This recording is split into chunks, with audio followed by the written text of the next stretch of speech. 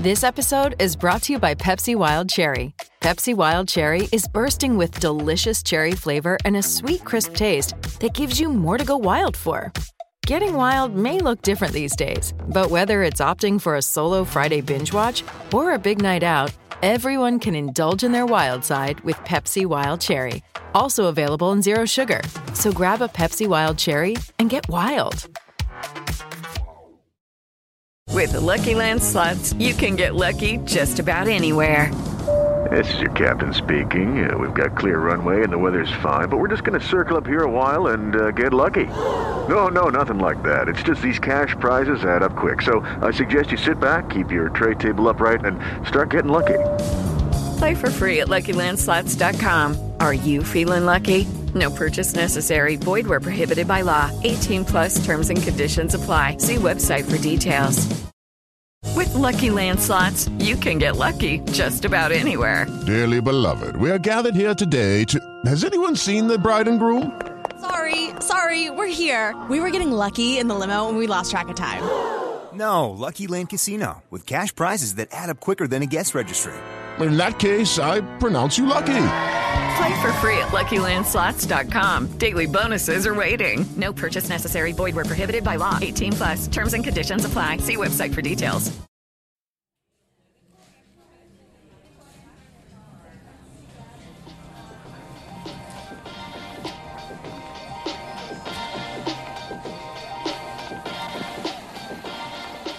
Hello and welcome to episode 2 of Zero Ducks Given, a still pretty brand new cricketing podcast looking at the stupid and silly side of cricket. And hopefully this will be a good sequel to the first one, you know, a bit like Godfather 2 or Lord of the Rings 2 as well. That's the best one. And of course, the greatest second film of all time, Alvin and the Chipmunks, The Squeakquel, which is absolutely magnificent if you've not seen. I mean, just for the title alone, the film's awful, but Alvin and the Chipmunks, The Squeakquel. Hello, now we're talking. Whoever wrote that title deserves a raise. Dan, you had your hand up. You had a better suggestion, did you? No, I assumed you were going to say The Empire Strikes Back because that is the only decent Star Wars film. Well, I know there's a load of people. That's going to annoy so many people now, isn't it? But all the rest of them are rubbish. But Empire Strikes Back is dead good. But you didn't do that. You gave me Alvin and the Chipmunks. I love that. The Squeakquel. I mean, hello. And then the third one's called Chipwrecked. and the fourth one's called Road Chip. So why do you know so much about Alvin and the Chipmunks? Basically, once I realised how good the title The Squeakquel was, I was invested in the franchise, I'll be honest. Now you're worried about pissing off people here, Dan, about Star Wars. Now, I have only seen one and a bit Star Wars films, but I've seen all 4 of the Alvin and the Chipmunk films. Now, Stephen Finn, I'm going to come to you on this. Are you a Star Wars man? No, I'm afraid. Simple answer. It's not something that's ever interested me. Have you seen any? I think I got dragged to the cinema once with an ex-girlfriend and her family because they all liked Star Wars, but I just sat there perplexed because it was about the 25th one, so I had no idea. I had no idea where I was, who was what. I recognised Darth Vader. That was about it, because I think I dressed up as him at fancy dress at some stage, but that's it. Oh, guys, we've just lost virtually 90% of our listenership. I know. Because all 3 of us have now admitted that we're not massive Star Wars fans, although in my defence, I have said The Empire Strikes Back's a really good film. You could have at least have backed me up on that. And instead, that's it. Doomed. I've not seen it, I'll be honest. And also, you are right, because I'd imagine the cricket Star Wars Venn diagram is quite a good one. And I reckon we've upset a lot of people. Well, let's move on, because it has been another great week of cricket. Not if you're an England fan after an absolute spanking, not the fun kind, I should point out, at the hands of India. However, elsewhere, the West Indies did win a wonderful test match against Bangladesh. And South Africa and Pakistan played some games, and they were pretty dull, and they're both pretty mediocre, but South Africa are particularly crap, same as last week. Let's get into India versus England, the second test. I mean, it was ugly, and it was actually uglier than I realised when you look back at the stats. So India won by 317 runs. It is the heaviest defeat by runs against India for England since Headingley in 1986. The scores of 134 and 164 in Chennai meant that England were bowled out twice in a test for an aggregate of fewer than 300 runs for the first time since 1995. And let's not forget, there's been some pretty poor England teams in between 1995 and the present day. On that occasion, they were dismissed for 147 and 89 by the West Indies at Edgbaston. Basically, England got absolutely battered. They lost 17 of their 20 wickets to spin. Ashwin had a pretty damn good game. He took 8 of them. He scored 100 as well. England spinners as well, to be fair to them, took 15 wickets. But basically, Rohit Sharma made a brilliant 161. Ashwin made 106 in the second innings, whilst no English batsmen were able to make a half century. England have 99 problems, but the pitch ain't one. Or is it? Daniel Norcross, this pitch then, let's talk about it. Good wicket, bad wicket, fair wicket, cheating. What did you make of it? It's not cheating at all, no. It wasn't a good wicket. I mean, we know what a good wicket looks like, and that's not what a good wicket is. The question is it outrageous to have a bad wicket? And it's not outrageous to have a bad wicket. Andy Zaltzman crunched the stats for this from the BBC, and there have been more instances of sides being blown away and scoring fewer than 300 runs in test matches, what have you, in England, than there are of this happening in India. The fact is that, it was a pitch that suited the Indian team, and they bowled really well in it. There's a really interesting point that Alistair Cook made actually this week, which is that when Ravi Ashwin bowls in England, they weren't that particularly bothered by him. They weren't that particularly scared by him because the speedy bowls on an English pitch, they were able to play him quite comfortably. On an Indian pitch, if you bowl a bit faster and the pitch explodes, it's really difficult. So the technique that England's batters have developed against spin, they've developed in England. And you have to have a different technique to cope against quicker spinners on Indian pitches. And I think that's fair enough. I mean, it's an Indian pitch. One of the weird things about it, though, was, Toby, I don't know if you feel like this too, Stephen, is that, yes, it was a massive loss, but it doesn't feel calamitous. It doesn't feel as calamitous as when England were in India the last time, scoring 400 and losing by an innings. There felt like a kind of depressing inevitability to those days. But actually, on this one, Rohit Sharma hit a brilliant 160.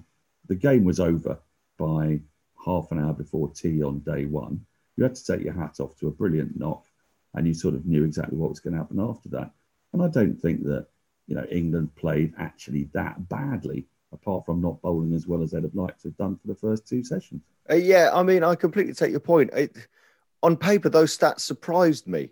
When I read how bad a loss it did surprise me, because maybe it's because we're 1-0 up and so it doesn't hurt as much. I think if that had been the first test, I'd go, a great 4 tests of this is going to get ugly. Maybe the fact that we've already won a test gives us a bit more confidence. But it didn't feel like the last time we were there when they were declaring, 700 for 1 and just absolutely spanking us. But Finney, what did you make of it? I mean, you've played in the subcontinent, you've played in India. How did that pitch compare to pitches that you played on out there? Yeah, well, I think certainly that first day where the ball was taking chunks of the dirt out of the wicket, I think that was an exceptional circumstance. But I think that when we saw the way that England won that first test match by winning the toss and batting first and batting really well on a very docile surface, with India needing to win the series in order to get into the World Test Championship final, if anyone thought that they were going to provide another docile surface for England to be able to rack up runs comfortably, then I think you'd be surprised. I think, or you would be foolish to think that was going to be the case, really. So India have turned it into a bit of a shootout. I think they backed their spinners ahead of England's spinners to be able to make the most out of that pitch because of the pace that they bowl and the sheer skill that they have and the experience that they have of operating in those conditions. So I would not be at all surprised if we turn up for the next test match and we see something very, very similar. And I think that, there still is optimism when you look at this series for England. And I think that that's the reason why this doesn't look as doom and gloom as maybe we've seen on previous test match tours to India, because I think that England have won 3 test matches so far, or they've won their last 3 test matches in the subcontinent. So there's some confidence there. There are players returning for this next test match that could potentially make a difference and strengthen that top order in the batting lineup. So I think that there still are opportunities. And the thing that with a wicket like that is a bit of a minefield, it does make the gap between the two teams potentially smaller. So you need someone to have a day out, and people have to play really well, as Rohit Sharma did, as Ravi Ashwin did. But if England turn up on day one, they lose the toss in their bowling and they bowl well, they can still bowl India out for a very reasonable total. And I think that England should take confidence from that. Yeah, I agree. I just don't think England played their best cricket on it. I thought day one, they didn't bowl very well. And then when it came to batting, they didn't bat very well. I don't think any English player can hold their hand up and say, I batted or bowled as well as I could.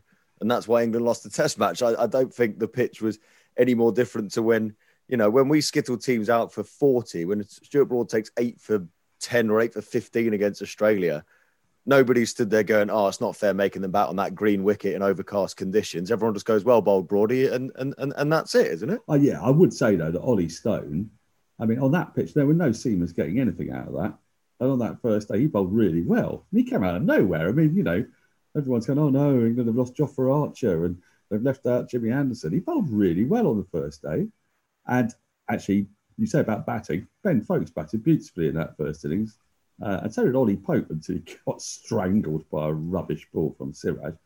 Yeah, but, I'm scrabbling around, I'm scrabbling around for the positives. One thing I would say, though, is I'm not sure that the pitch at Ahmedabad is going to be, that we know what it'll be like, because it's a new stadium.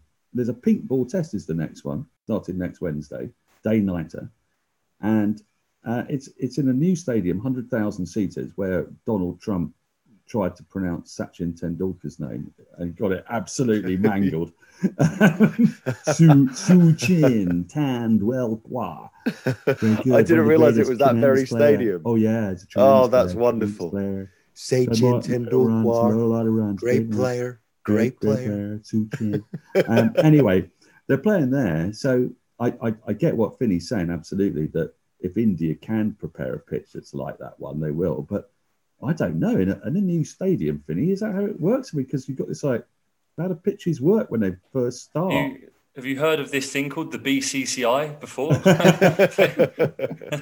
They sacked the groundsman at Kolkata, didn't they, when he refused to make a pitch that they wanted as a board. So, yeah, I'd be very surprised, very, very surprised if this next test match begun and we're not seeing the ball spin a similar amount. But I would just like to briefly pop back to when Toby was saying that how much that wicket at Trent Bridge was doing in 2015. I'd just like to say that was a very, very flat wicket. Had to be a good bowler to even take one wicket on that wicket. No, of course. Now, Finney, talk me through your bowling performance on that similar wicket, please.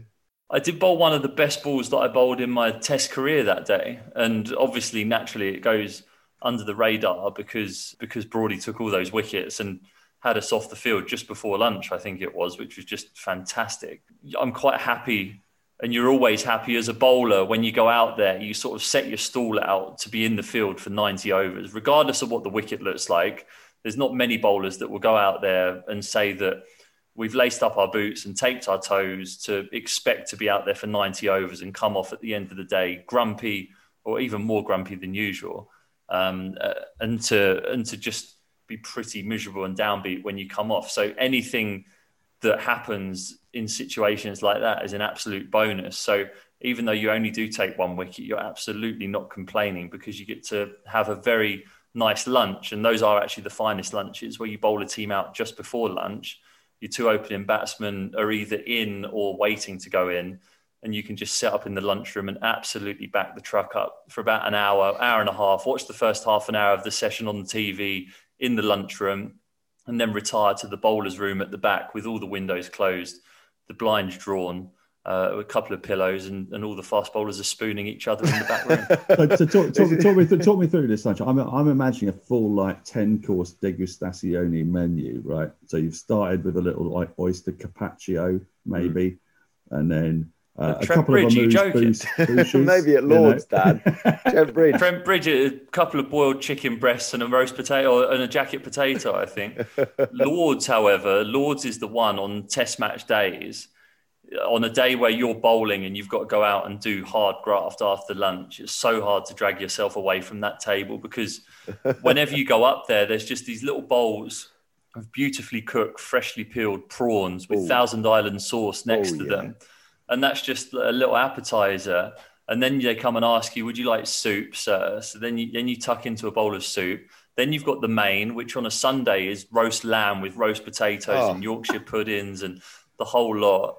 And then they ask if you want dessert, and it's sticky toffee pudding. But if you're on a bowling day, you have to have the veggie pasta and just walk straight downstairs with your tail between your legs. Now, Finny, obviously, because you play your home games at Lords anyway, and you've played test matches for England at Lords. Is the menu way better during test matches, or is it the same that you get normally? No, it's the same. The only difference is the prawns with Thousand Island sauce. Right. So the last 3 years that I've not been involved with any England squads or anything like that, I haven't had the pleasure of eating a prawn with Thousand Island sauce at Lords, which has just demoralised me. I love first the idea world that... problems, if ever I've heard it. I haven't had the chance to eat prawns with Thousand Island dressing at Lords. Very specific. What I love about this is that, a lot of people say, what was your motivation for getting back in the England team? Well, I wanted to find out, I wanted to be the best I could possibly be. I wanted to get to 200 test wickets. No, Finney wanted to taste again the Thousand Island sauce with the prawns. That's all that's in it for him. That's all that keeps him going. Feel it. I can feel it on my tongue now. It's making me salivate.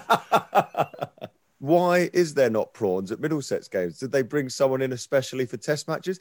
Don't you ever turn around to the kitchen and go, look, you can't lie to me because I've played for England.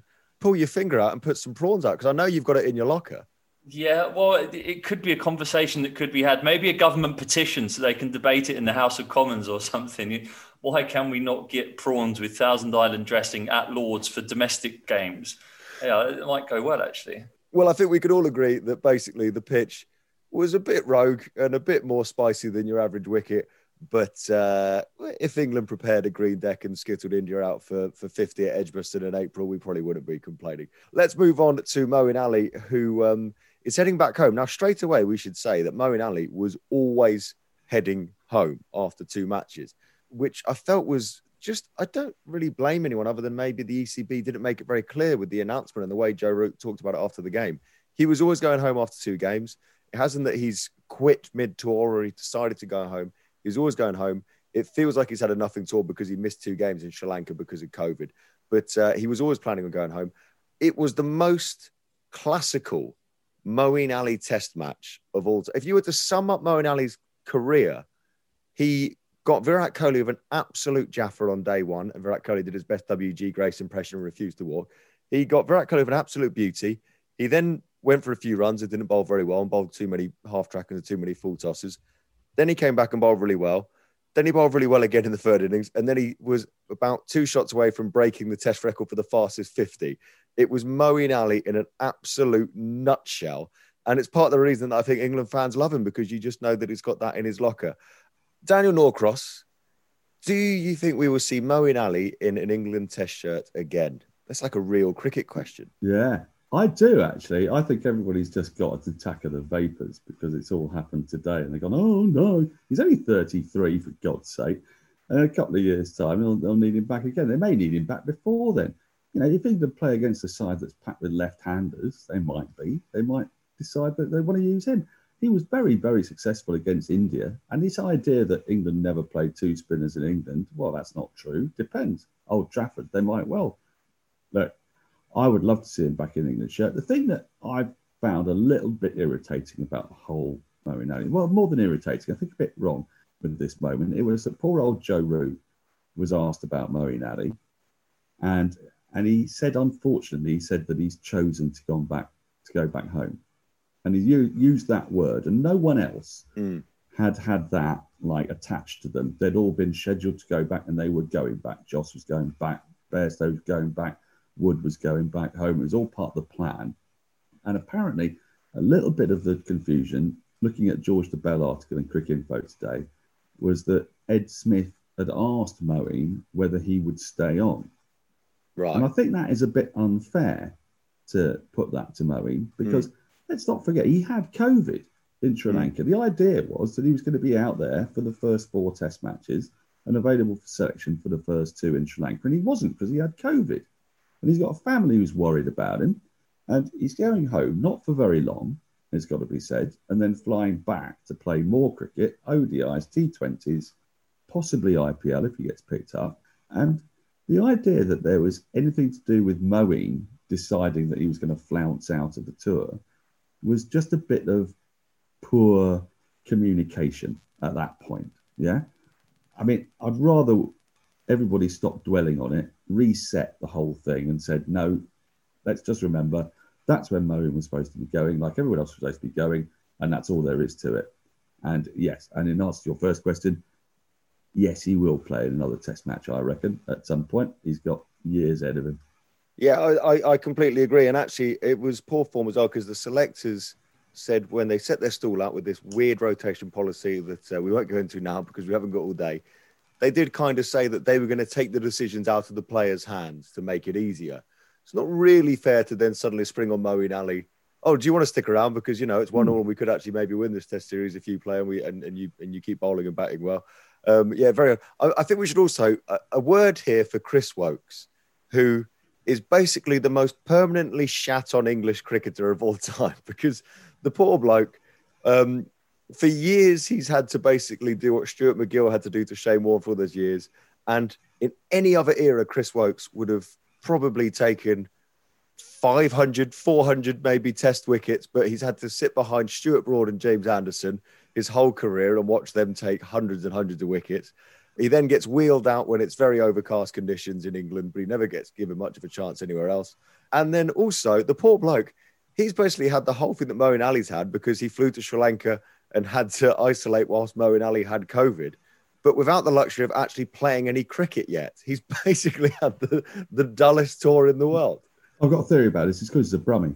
Because basically, because of Brummie accents, you feel like you can sort of, you can kind of shit on a Brummie and it won't be too bad. But, they'll sort of take it. And, they're very phlegmatic characters. That's my theory. I mean, it's not a very advanced one. I liked it. We'll take a huge U-turn and head back towards cricket. Finney, Moeen Ali, I mean, he's mercurial. We love watching him play. That innings was the most, archetypal Moeen Ali innings ever. My question to you, Finney, is, right, if every single player that's available for selection for England is playing their absolute best cricket, is Moeen Ali in the first 11? Well, I think it depends where in the world the test match is, because that makes the team selection very different, doesn't it? But I think in terms of a spinner who, when you're looking at him as a spinner, is arguably our most aggressive wicket-taking spinner that we have. I feel like we've got people who can either hold up an end or other styles of spinners. But when you look at someone who bowls wicket-taking deliveries, I'd say he's probably the best that we have as an England team. You look at the way that he bats, he's incredibly exciting to watch as a batsman. He scored test hundreds. He can take the game away from people.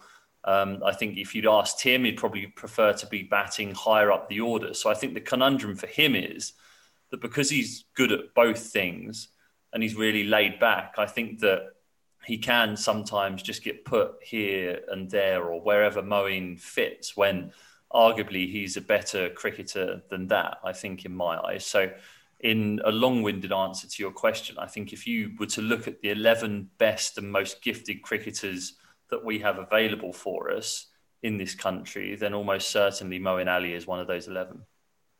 Is there a player that you can think of, Finney, off the top of your head that you've played with, who's not necessarily, there's obvious answers, have scored 10,000 test runs or taken 500 wickets, but players you've played with or against where maybe their stats don't back it up, but you just look at them and you're like, this bloke is so talented, just natural ability? Well, yeah, I think Ben Stokes. And I know he's done amazing things in test match cricket or international cricket in general, but you look at his stats and you see a man who, you look at the way that he performs, you think he averaged 29 with the ball and 50 with the bat, the way that he plays, because on his day, he can be your best bowler and he can be your best batsman. And in terms of the sort of talent and person that has the ability to be able to galvanise a team like he does, I haven't seen or played with anyone who does that to the same level that he does. But I think that the way that when I played in the test team in 2015 and 16, and Moeen and him were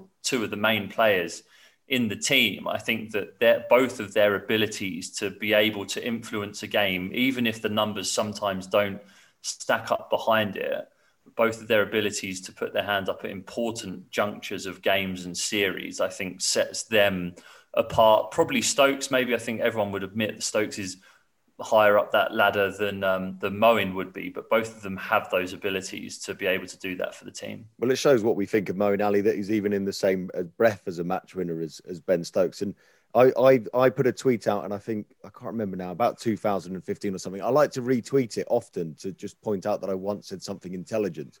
And I said, don't judge Ben Stokes at the end of his career by his statistics, judge him by how many test matches he wins for England. Because the amount of thankless bowling spells that he's bowled in his time where, oh, look, we need you to just run in and bowl bouncers on this horrible slow pitch for 9 overs in 40 degrees because we need someone to basically try something different. Or we're trying to set a bit of a total, so can you go out there and have a slog? It's not going to do your average any wonders, but the team needs it. He just does whatever the team needs, and the more they need from him, the more he seems to deliver. I absolutely agree with that. He did it in South Africa last year when England were desperately searching for wickets on the last day of the Test match and broke the partnership and got England the win. He obviously did it at Headingley. He's done it many, many times. But I've got to say, Moeen and Ben Stokes' figures were very similar until a couple of years ago in terms of batting average and bowling average. They were almost identical, but Moeen had got more wickets. Let's not forget, Moeen took more wickets than anybody else in a calendar year a few years back. He was dropped precipitously for a bad game in the first game of the Ashes. And then he had his Test contract removed.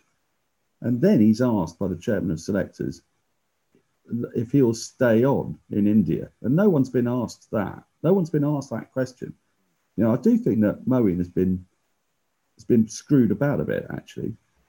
And it's, I don't know. But it feels like he is always the bloke who gets, because I don't know, whether maybe it's because he's got this sort of gentle persona, or I don't know whether he just presents as somebody that you can screw around a bit. I don't know. But he was batting at number 9, for God's sake, in this game. They've asked him to open. He was at number 3 against India, the last game he played against them at the Oval in 2018.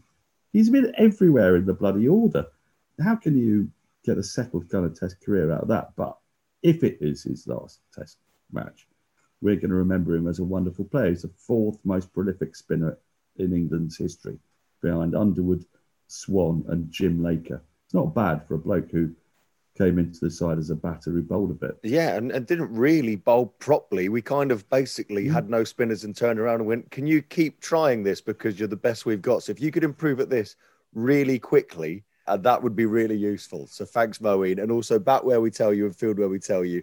I do think you might be right. I think you might be a victim of his nice personality in many ways and probably a bit too easy sometimes to move around and stuff. But I agree. I think all cricketers would like to basically retire.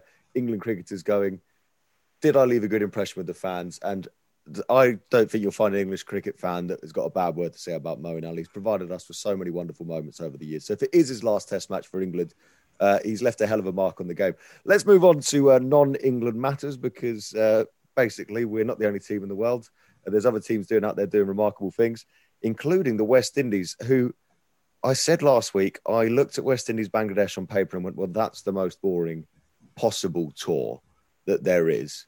Turning pitches in Bangladesh, West Indies will get spanked. They'll play a load of people we've never heard of because probably all their good players have fallen out with the West Indian Cricket Board and they'll lose by an innings and everyone will talk about how sad it is, how West Indian cricket is crap, and then we'll all move on. That was the plan for the tour. Instead, 2 of the greatest Test matches in recent memory, including an absolute thriller between the West Indies and Bangladesh. Kyle Mayers, it turns out, we said last week he should retire. He scored 11 runs in the match and bowled 8 wicketless overs. turns out Kyle Mayers is as crap as we thought he was. He just had the best day of his life on debut. But let's talk about the man, Rahkeem Cornwall.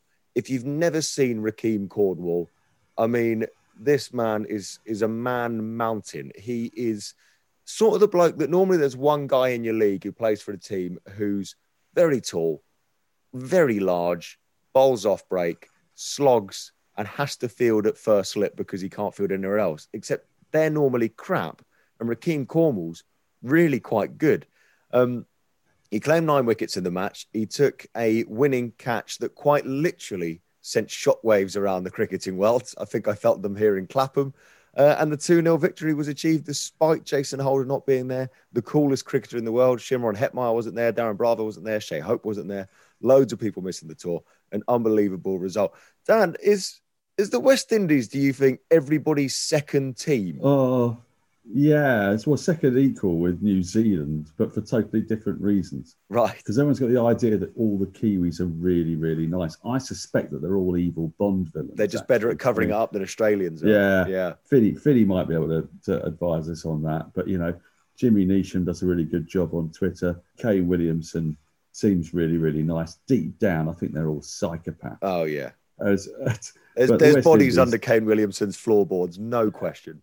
But with West Indies, part of it is because we've all got this slightly Stockholm syndrome from having been brought up with the West Indies being brilliant. So when they became crap, it was a bit of a weird thing because you got so used to being absolutely mullered by these people that you went through these various phases of really wanting to beat them and then going, oh no, they are the master race.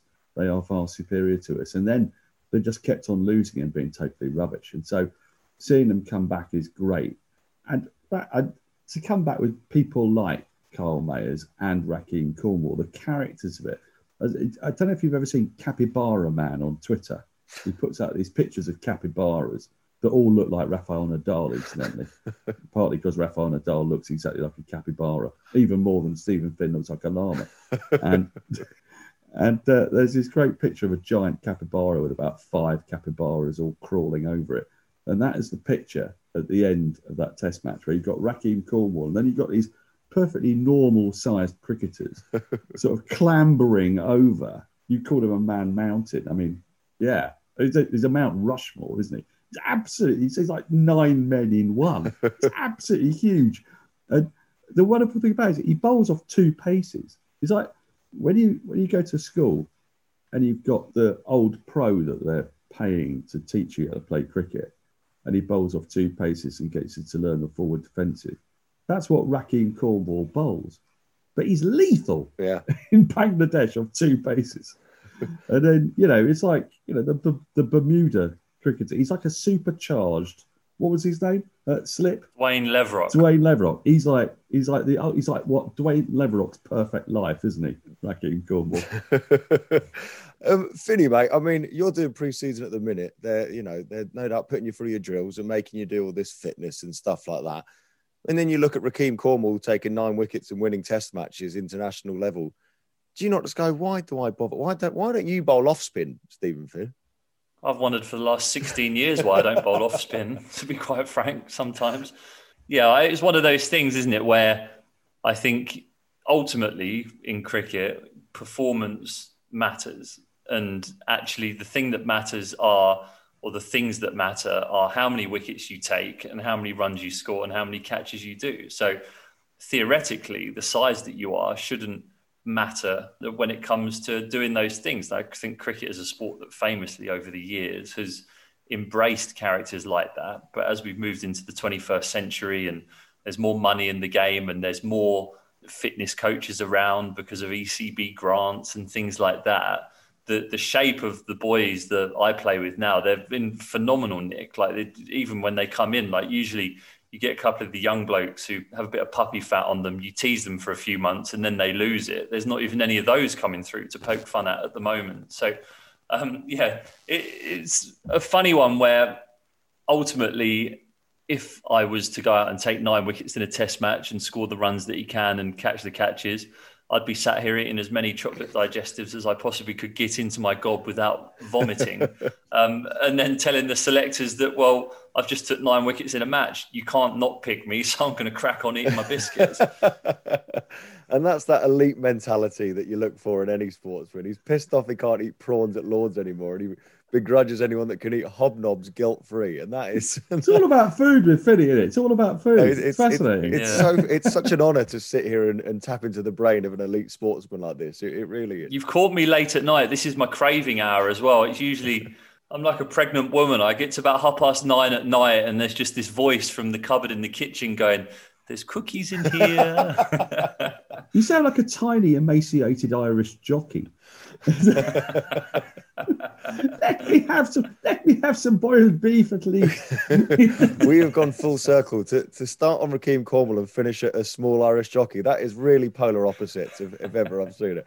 But I think you're right. He's the sort of character that cricket loves, and I think everybody's rooting for big Rakeem Cornwall. Now let's move on to the IPL. I mean, I'd love to know what Rakeem Cornwall would earn at the IPL at the auction and how many hobnobs he could buy with that sort of money. But it is, of course, the auction coming up. Finny, when in IPL auctions, what was your price tag, mate? How much are you worth? About $7.50, I think it is this year. I've put my reserve price as. No, it's one of those demoralising things, the IPL auction, actually, because there's actually two rounds to it, but there's one round that people don't see. You see the glamorous one where people get bought for $2.2 million and you see everyone there celebrating and patting each other on the back. But there's an initial one. As a player, you don't actually know whether you even made it through to the second round of the auction. So the teams look at the list of players who've submitted their name to go into the auction and they cherry pick and they go, oh, yeah, and if there's sufficient interest in players, then they get put through to the main auction, which is then televised, because there'd be so many people to go through one by one. If you were to do everyone who put their name into the auction, it can't work like that. So I think for the last 2 years, I've put my name into the auction and you sit there and it's bloody long. It's like 5 hours long, 6 hours long. And you sat there going, maybe I'm next. You never know. It goes through the entire list, goes all the way down to the bottom. And they're like, one last lot. And it is so-and-so from Bangladesh. And you're like, oh, brilliant. Well, that's another year. I've sat watching the TV for 6 hours, half anticipating my name getting bought up with the Lamborghini garage on speed dial, waiting to book one in for a test drive. And yeah, for the last couple of years, I don't think my name's even been read out in the auction, which I think is the ultimate insult. It is, especially because they're telling me such a short name, Steve, as well. You think the least they could do is just like blurt that out, isn't it? Yeah. Yeah, I might have to bribe. So I'll bribe the auctioneer. I'll say to him, mate, just do me a favour and just make sure it's read out. I don't care if you say it in the intro or the after bit at any time. Just say my name so I can say my name's been there. Is it still Richard Madeley, but not that Richard Madeley? Because it's one of the great things about there's another bloke called Richard Madeley. Yeah, it's one of the great things about the IPL auction that there's two Richard Madeleys. There's that Richard Madeley that we know, Richard and Judy fame, and then there's the auctioneer who does a few charity gigs called Richard Madeley. And, yeah, he's quite tired of that joke, obviously, for various reasons. Yeah, I bet. It's like there's a presenter on like Capital North Wales called Ben Shepherd, and I'm like, change your name. I'd love it if there was a bloke doing overnights on Heart called like Nelson Mandela. Go, no, I'm not that Nelson. It just so happens, yeah. Well, chaps, we're going to move on to a game. That's right. We've got our first ever feature. This is exciting. So this is a game of play your IPL cards right, okay? No winners here, certainly not the listeners. So it's very, very simple. It is basically, I've got a list of players and it is the amount that they went for last year in the IPL auction. Sadly, Finney is not on the list because everybody would know that you have to go higher from there, but it's higher or lower, okay? So I'm going to give you a player's name and I'll go alternate between you two and you have to tell me whether you reckon it is higher or lower than the player before. Will you do the Brucey voice? We go, hi. Nice to see you. Nice. Basically, I can't do a Bruce Forsyth impression is what we've all just learned. So now, the way that we're doing this, the value is in crore. Now, I don't really know what a crore is, but apparently, roughly, a crore is about £100,000. It's 2 crore in Indian rupees is about £200,000. Okay, so that is what we're going on here. So the first cricketer is Sheldon Cottrell, who for Kings 11 Punjab last year was sold for 8.5 crore, so 850 grand. I mean, this is the mad thing about the IPL is it's not just the fact that Ben Stokes gets a couple of million. But it's that Sheldon Cottrell gets 850 grand and Finney can't get a penny. It's brutal. This whole thing. It's such a hammer blow. To be fair, I didn't even get picked up in the 100 PSL. Yeah, I've got a poison name at the moment. Sheldon Cottrell got hit for 5 sixes by Rahul Tewatia, who no one had ever heard of. in one over. I mean, would Finney go for 5-6s off Rahul Tewatia? Would he be Tewatia'd? Well, Finney, the most upsetting thing is I'm looking at the full list of names, and that's not even the worst one. I'd be more offended by some of them. But so Sheldon Cottrell went for 8.5 crore. Now, Stephen Finn, do you reckon Piyush Chawla went for higher or lower than 8.5 crore? I'm going to say lower. Okay. Straight in lower. Well, I can tell you that Piyush Chawla went for still a ludicrous amount, 6.75 crore. So well done, Finney. But I mean, that is a lot. An obscene... I mean, he bowls absolute rubbish most of the time. Just drag down crap, isn't it? Just because you can't tell which crap ball he's going to bowl next. Is that what T20's all about? Yeah, exactly. This is an outrage. My stock what would SF Barnes say? I've also got a wrong and that's crap, and you'll never see it coming. I did see Piyush Chawla bowl in a one-day international once at what was called the Rose Bowl at the time, and I can tell you from up close and personal, he is truly dreadful. But 6.75 crore, somebody valued him up. Okay, now this is big. So Dan Norcross. Yeah. Owen Morgan for the Kolkata Knight Riders, comfortably the best name in the competition, by the way. Yeah. Because I always pictured that they should have David Hasselhoff on their shirt.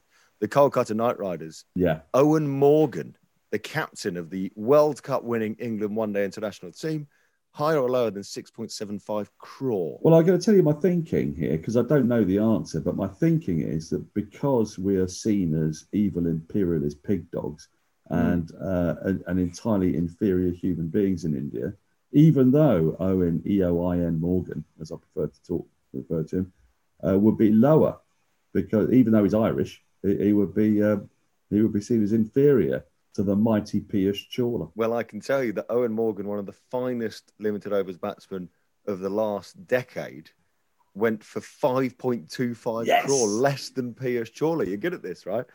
Come on, Finney, we could do this. Like, this is a team game, okay? We're going to get this absolutely right all the way through. Okay, so next up, I mentioned him earlier, the coolest man in cricket, purely because he wears a golden cricket bat around his neck. Shimron Hetmeyer for the Delhi Capitals, higher or lower than 5.25 crore, do you reckon, Finney? I mean, he did a few exceptional things, didn't he? And he hits the ball a long way. So does Owen Morgan, to be fair. So are we allowed to confer here, Dan? Is that... Yeah, you're both in this together. Yeah. You're both in this we're in it together. So you think higher? I'd go higher because I think, on a basic principle that because he's West Indian, I think Indians have got the hang of West Indians. They think that they're brilliant and actually superb at T20. I think they overvalue West Indians.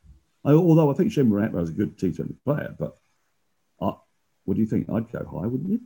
Yeah, well, I was thinking lower purely because they're meant to have budgets, these teams, aren't they? They can't sling everyone 750 grand, surely. Yeah, but you're the cricketer. You should know. So now I feel bad about it. Finney, I'll take you back to your point earlier. Have you not heard of the BCCI? They've got money to burn, pal. Don't you worry. They'll be fine. Yeah, okay. I'll go with Dan. We'll say higher. One thing I've learnt in life is to never, ever go with Daniel Norcross. Oh. But in this instance, it's worked out pretty well because 7.75 crore. You're so right about West Indian cricketers being overrated in the 2020 format.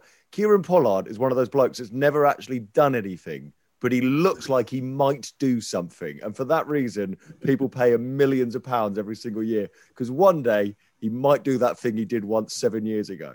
Right. They used to do it with Australians as well. Dan Christian was $800,000 about 10 years ago. Decent player, Dan Christian, don't get me wrong. Yeah. But $800,000? That felt like a lot. Okay, next up, Glenn Maxwell. Serious player, seriously dangerous player. But, last year he wasn't in his best run of form last year. Higher or lower than 7.75 crore. Oh, Finney, this is a tough one, isn't it? Doesn't Maxwell always go for ludicrous money? So I'd be tempted just to say higher. I think he goes for $1 million plus every year. I would say, wouldn't you? I mean, he is Glenn Maxwell. He is the big show. He's called that for a reason. We're going to go higher. And you'd be right to as well. 10.75 crore. Yeah. Big money. Nice, easy one here compared to Glenn Maxwell. No disrespect to the kid, but Sam Curran for Chennai Super Kings. Higher or lower than 10.75 crore, Steve? I'll tell you what, it wasn't that much lower, I don't think. I think you'd be surprised. It's lower, but it's not that much. It's he went for more than Owen Morgan, I think. I think he went for about 7 crore, is it? I don't know how to do it. Well, he's very pretty. He's very pretty. He's got lovely blue eyes. He did well as well. Serious player, yeah. But we'll talk about this later. But I'm gonna die on the hill that I think Sam Curran is wonderfully good at cricket, and I think that he doesn't get the respect he deserves. But we'll talk about that in a later podcast. 5.5 crore he went for, so much lower than Maxwell, but more than Owen Morgan, and still 550 grand for Sam Curran. It's not bad going. Right, next up. Chris Morris, Royal Challengers Bangalore. Chris Morris, a bowler who's not actually good at bowling, but actually weirdly quite good at batting. He's got to be lower. He goes for a fortune. He's gone for $1 million before in it. Yeah, he's always 900,000 million. Is he the Dan Christian of South African IPL signings? Is that what you're saying? I'm going to say yeah. I'm going with Finney. My instinct is it shouldn't happen, but yeah, go on. Chris Morris, who every time I've ever watched him bowl, goes absolutely round the park, went for 10 crore, £1 million. Wow. That's roughly £1 million. You're bang on there, Finney. Some players just get a reputation. Whatever reputation Chris Morris has got, Finney's got the opposite, and we need to change that on this podcast. We've looked at Finney's 2020 international stats. He didn't get enough of a go. They're unbelievable, Finney. I'll back you up, mate. I've got you. With that kind of money, he's got to be able to sort out his teeth. I mean... You'd think so, wouldn't you? You'd think he should have teeth like Bobby Firmino. or Ben Folkes. Or Ben Folkes. He's got the best teeth in the world, but, that's another story. Now, this is a good one here. I reckon this is tough. So, Chris Morris, Nathan Coulter-Nile, Mumbai Indians. Oh, that's got to be low. Are you going higher, Finney? Really? I think higher, yeah. I think Coulter-Nile also goes for a fortune in most auctions. In the auctions. Is this the Australian Dan Christian now allowing for inflation sort of thing? I mean, he's a decent player, Coulter-Nile, but, let's face it doesn't tear up trees in the BBL, and that's a vastly inferior tournament. Finney's going higher. By the way, we're 100% so far as well, aren't we, I think? What do you reckon, chaps? Higher or lower? I'd pay more for him than Chris Morris, but I wouldn't have paid that much for Chris Morris.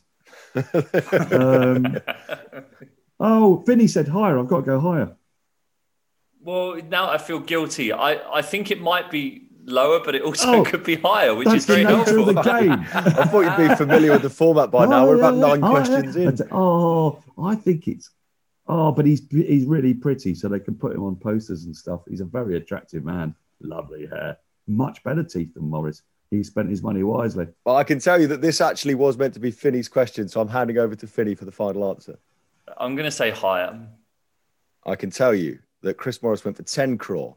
Nathan Coulter-Nile went for 8 crore. Unbelievable. Unbelievable. And this is why his name doesn't even get read out at the auction. Because when the chips are down, you can't trust him. That's the problem. That is the problem. When it really, really mattered. When it really, really mattered, Finney.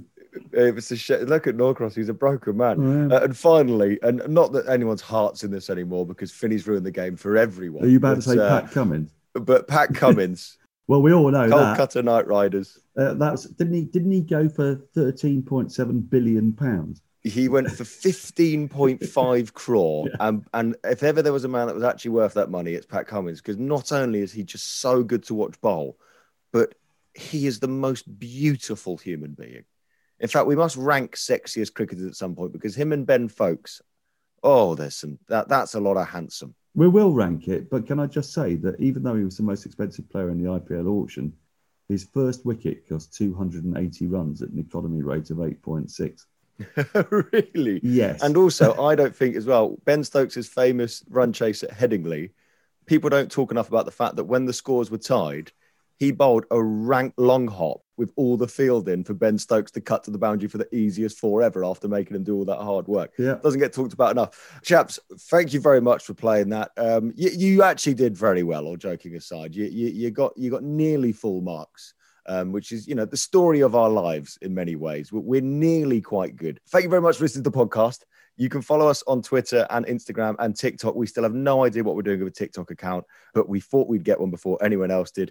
at Zero Ducks Pod. The reaction to the first podcast last week was amazing. We had people listening from all over the world, including one bloke in Ukraine that Stephen Finn was convinced was going to be like a weightlifter called Boris, but it turned out he was called Dan or something. It was a bit of an anticlimax. But we've had people listening all over the world, Hong Kong, Australia, India, Singapore, all sorts of places. And it's been amazing. So thank you very much. At Zero Ducks Pod on Twitter, Instagram, and TikTok. We had loads more things we never got through because we got massively distracted talking absolute gibberish as always. And we'll do the same thing next week. But Stephen, Daniel, absolute pleasure as always. Speak to you next week, chaps. Cheers. See you then.